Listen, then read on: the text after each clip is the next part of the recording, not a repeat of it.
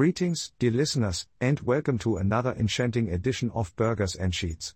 I am your fearless and ever-curious host Andy van Helsing, and as always, I'm joined by my trusted companion Casey. Good evening, magnificent listeners. It's a pleasure to be with you for yet another captivating exploration into the depths of culinary debates and mysterious grilling techniques. Casey, my friend, I must say, I'm quite intrigued by our topic for today, the eternal battle between charcoal barbecues and their gas-powered counterparts. Ah, yes, Andy. This topic indeed stirs up flames of controversy. Some claim that a true chef must harness the ancient art of cooking with wood and charcoal, while others opt for the convenience and ease provided by modern gas grills. Casey, but can convenience truly rival the smoky, mouth-watering flavors that dance upon the tongues of those who dare to venture into the realm of charcoal grilling? An excellent point, my adventurous friend. Let's dive into the annals of history and impart upon our listeners the wisdom we have unraveled. Did you know, dear listeners, that our fascination with controlled fire for cooking can be traced back to the days of ancient cavemen? Indeed, Andy.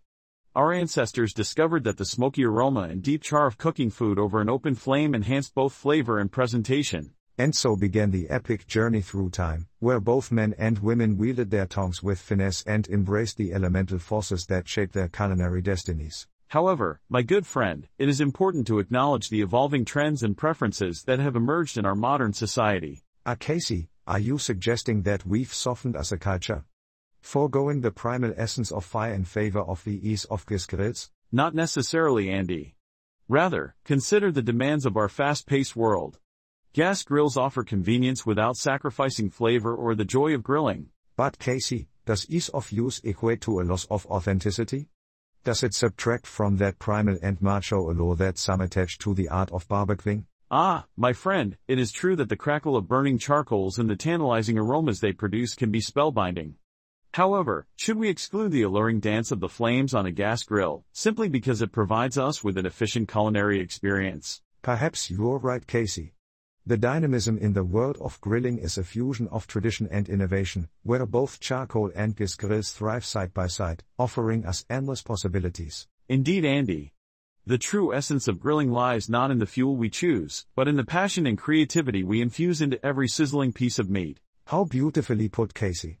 It's not a question of what real men cook with, but rather, how real men embrace the art of grilling, gathering together to share stories and enjoy good food. And thus, we leave it to our dear listeners to forge their own path in the smoky realms of barbecue, whether it be with wood and charcoal or the technologically advanced embrace of gas. Indeed, Casey.